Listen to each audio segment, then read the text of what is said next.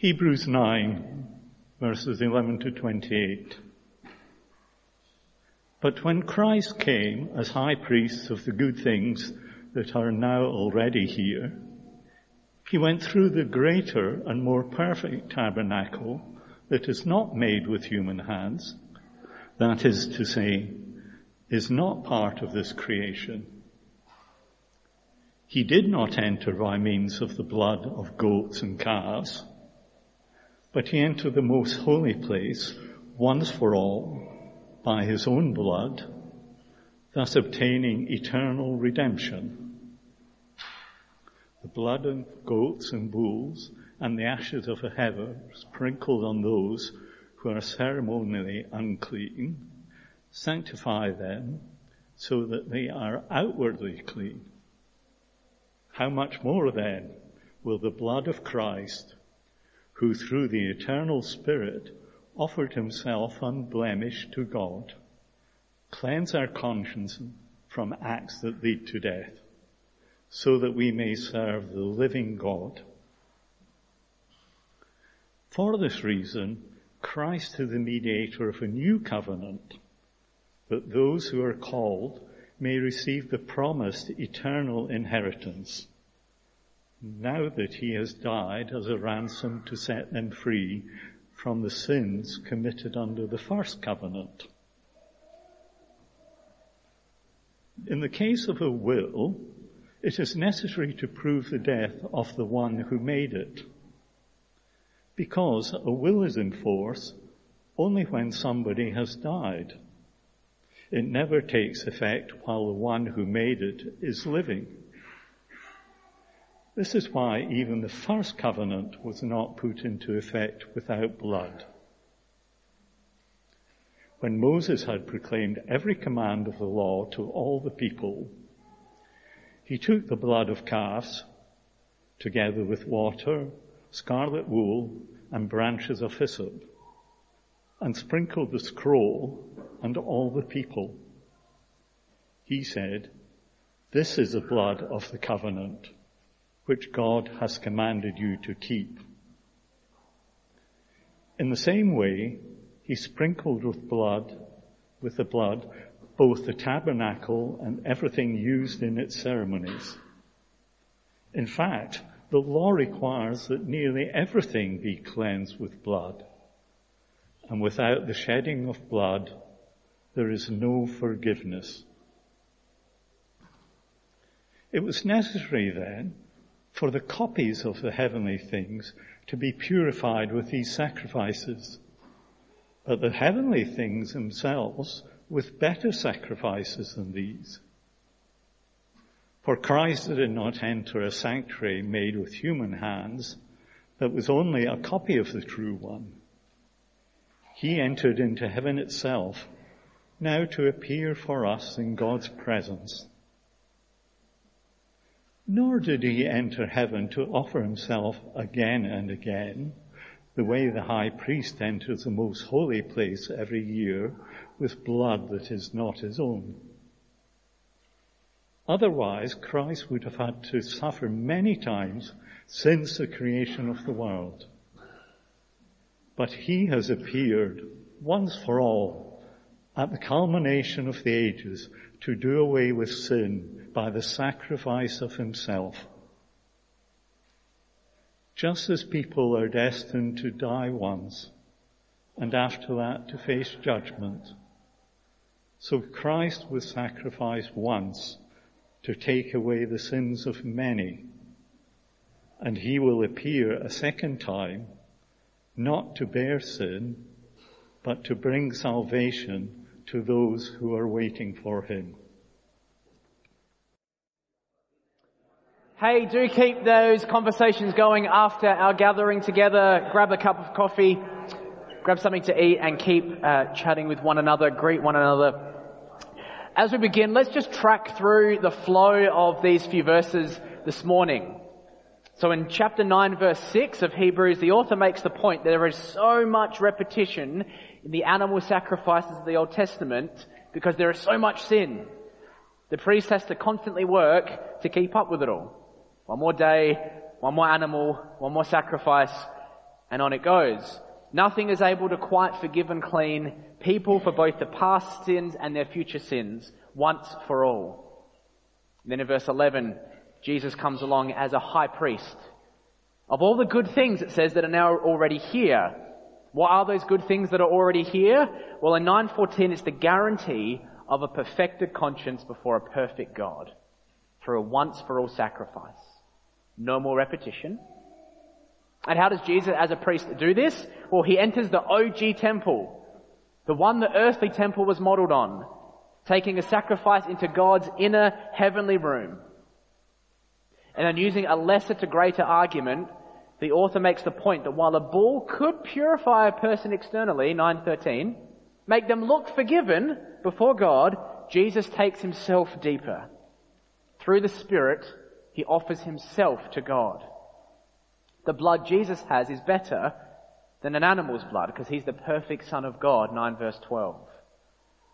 The place is better.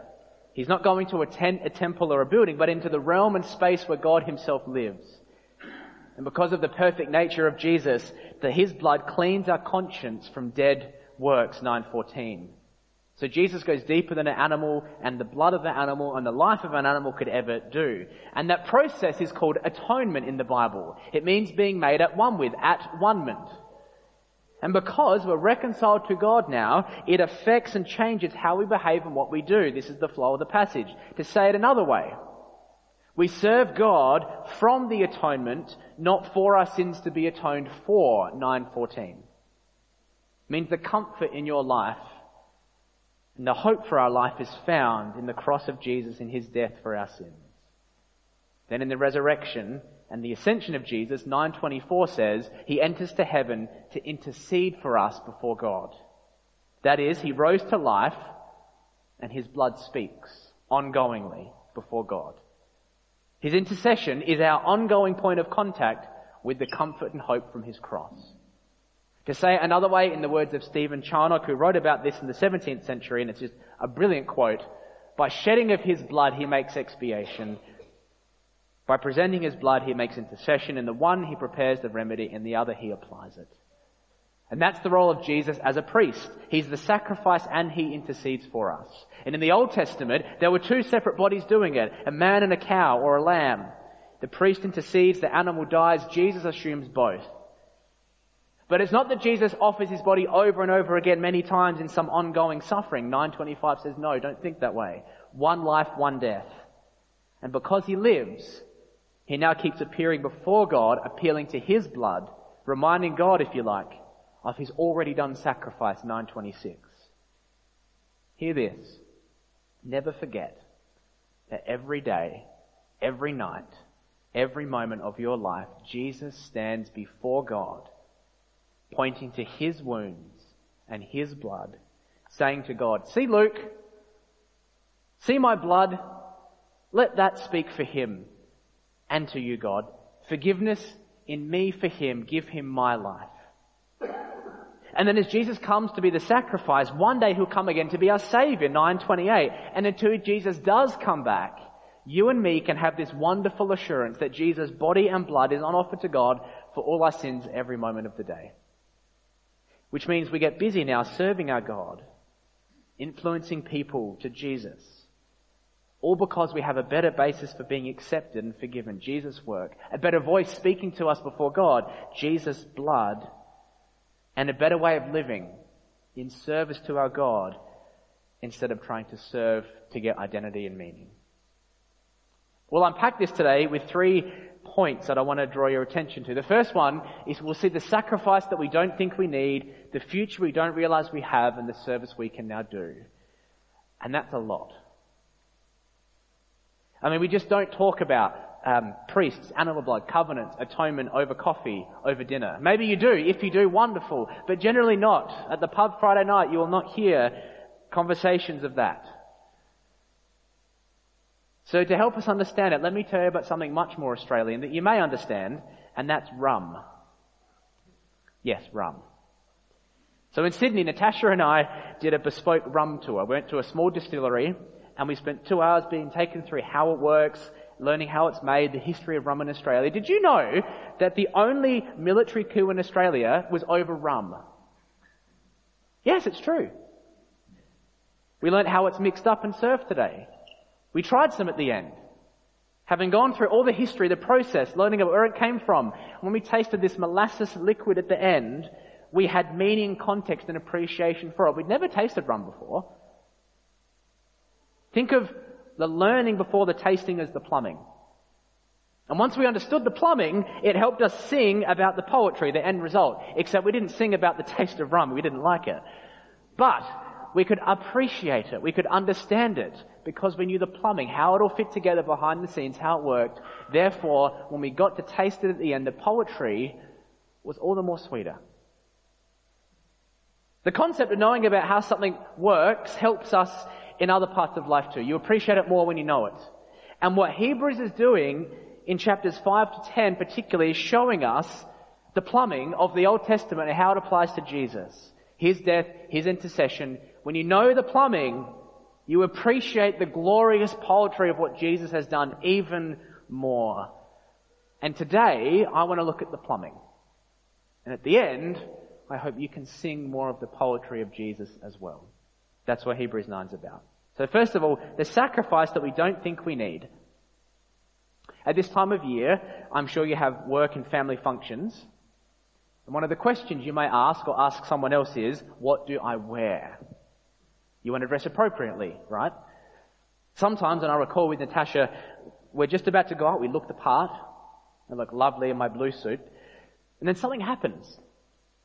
And suddenly the inside of me doesn't match the outside of me.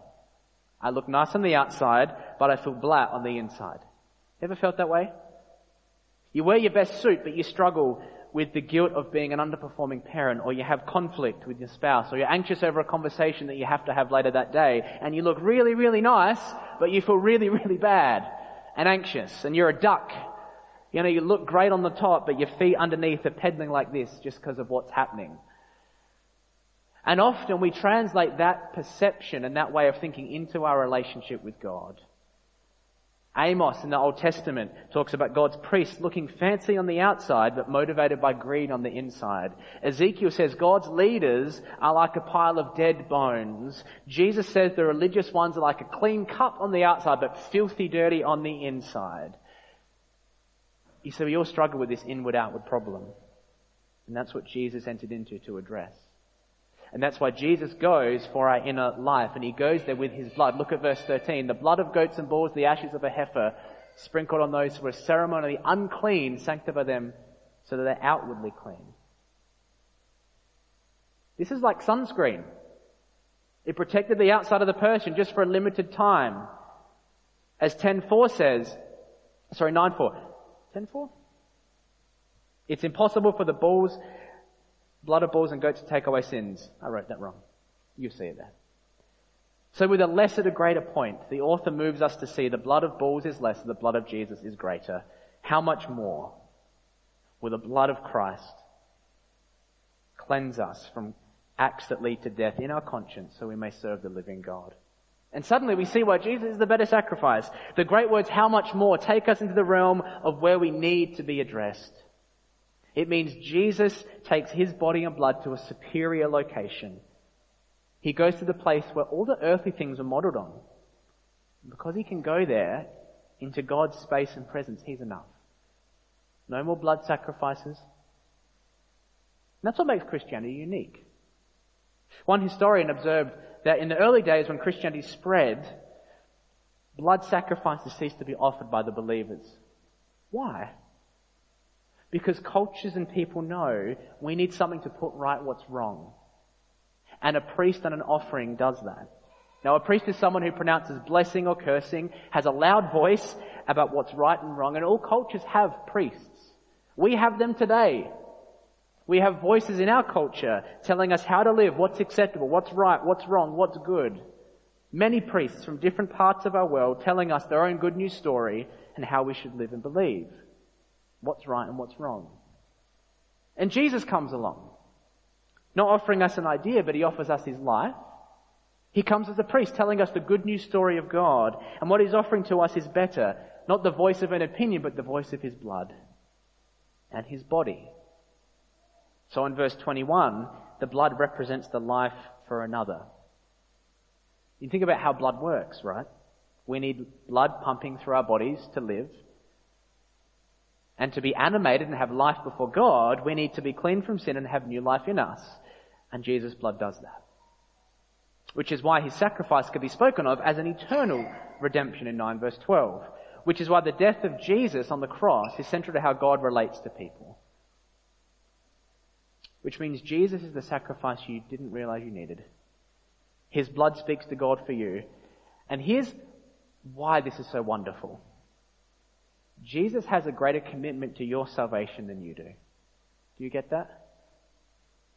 Jesus has a greater commitment to salvation than we do. His ongoing intercession shows the depth of his love and devotion to us, and it shows his commitment to the holiness of God. Jesus is committed to maintaining our position before God. And that's why he's a sacrifice you don't think you need. And it also means he's giving us a future we don't realize we have. Now, Jesus is appealing before God, but he won't do this forever. I mean, yes, his sacrifice is once for a time, but at the right time, he'll return to bring salvation for those waiting. Listen to 27 and 28. Just as people are destined to die once and after that face judgment, so Christ was sacrificed once to take away the sins of many. And he will appear a second time, not to bear sin, but to bring salvation to those who are waiting for him. Jesus is the better sacrifice because no other offering can return and rule and reign after it's been offered, right? That's why the language of a will is spoken of in 15 to 20. Jesus' death brings about a new covenant. That's the way God and people relate to each other. And just as a will is a legal document about what to be done at the death of someone, 9:16, when Jesus died, this covenant came into effect. And part of this agreement between God and man is that Jesus will return to judge evil, sin and death. And because Jesus goes to a place better than anything else, because Jesus comes to save and clean us where the sin and evil live in us, which is our conscience, it means that's the place that's going to be judged. But because of his life and offering, he can take that away. And that results in salvation, a salvation from the judgment of God. And the question is, what sort of judgment do you want to be made about you? What will you look to? Your actions, your heritage, your conscience, your good deeds. And at this point in Hebrews, I think you can see the problem of appealing to myself. After all, Jesus was sacrificed once to take away the sins of many, sins plural, all of them. And that's how you have a right judgment made about you. So Jesus faced judgment for us. And now he's appealing and appearing before God until the time in which he says, yep, I'm going to return to bring salvation to everyone that's waiting for me in that hope. From bearing sins to bringing salvation. Is that your future? Is that your hope? Is that why you get up in the morning and face the day? In all the mess and stress of life, Jesus offers us a better future. Better than you do you is what Jesus has done for you and is doing for you. He cleans your conscience. He intercedes before God every moment of every day and gives you future salvation. Yes, he's a sacrifice we don't think we need. He gives us a future that you don't realize you have. And until he comes, there's one more thing to see. And it's the service that you and me can do. So that, back in 14, we may serve the living God. This is a credible idea the author's getting across, you see. The concept of serving God hasn't gone away. It's just been expounded and clarified. So that all Jesus has done, all Jesus is doing, is not for you to work for your salvation or forgiveness. The Christian faith is not trust Jesus and do good things for God's favour, to hope you're good enough to get in. No. We're saved from all that evil and sin in us, and we're saved from our good works too. You're saved from being good, and that's a good thing. You see, Jesus brings us his life and salvation to us while we're stuck doing dead works. Good, bad, it doesn't matter. They're dead. There's no life of Jesus in them. So the author's point is not that forgiveness is the end of our life, it's the means of our new life. The end goal of being restored to God is energized to serve him for his glory. It means all you do from the smallest moment in your life, like brushing your teeth, to Monday morning work meetings, raising kids, where you buy coffee, how you vote, how you form views and opinions, all of that's to make God look glorious and wonderful as He is. And that's the work we're interested in. Your actions have a different meaning and significance. They're part of God's purpose for the universe. And we offer ourselves to God with service and joy. Imagine it like this. And if you like cricket, you'll get this. And if you don't, you should get it, but you'll be a bit, you'll get it. It's Boxing Day. It's a big deal in the cricket world, I think. Good. And you're selected to bat. The opening bat. Pressure. And it's the change rooms, 10 minutes, half an hour before the game, and they walk in and say, Luke, you're ready. You're going to bat now for Australia. Is Australia? Wherever it plays. And they can't find you. So they call you. And it rings out, and they call you again and you answer, and it's noisy, and they say, Luke, you got the opening bat, where are you? And you say, I'm at Kmart. It's Boxing Day sales. What a disgrace. I mean, you've been picked for the Australian team, and you're getting 50% off a new massage gun because you got sore legs. Like, come on. You've been handpicked to play a part. What a privilege, and that's what Jesus saves us to serve Him for the common good, so that more and more people can be influenced towards Jesus, awaiting His return of that future hope. Not serving for the atonement, serving from, as I said. You see, in life, your lists get bigger, your lawn gets longer, the job changes, clothes need more washing, things break down. But hear this, because Jesus is the better sacrifice, as your life is marked with unfinished bits and pieces, may you be reminded today, with confidence, there's one thing in life, in a life of unfinished bits and pieces and broken promises, that is finished and will give you hope. Jesus appealing before God for you for His sacrifice and blood. He finished something you desperately need and can't do. And it's done. A better future than retirement here. A better voice than hearing the culture's voice around you or your inner one is His blood. So that you now serve that God awaiting His return. And that scale and magnitude of Hebrews 9 was never available in the Old Testament to a Jew under the law, but it is offered to you in Jesus.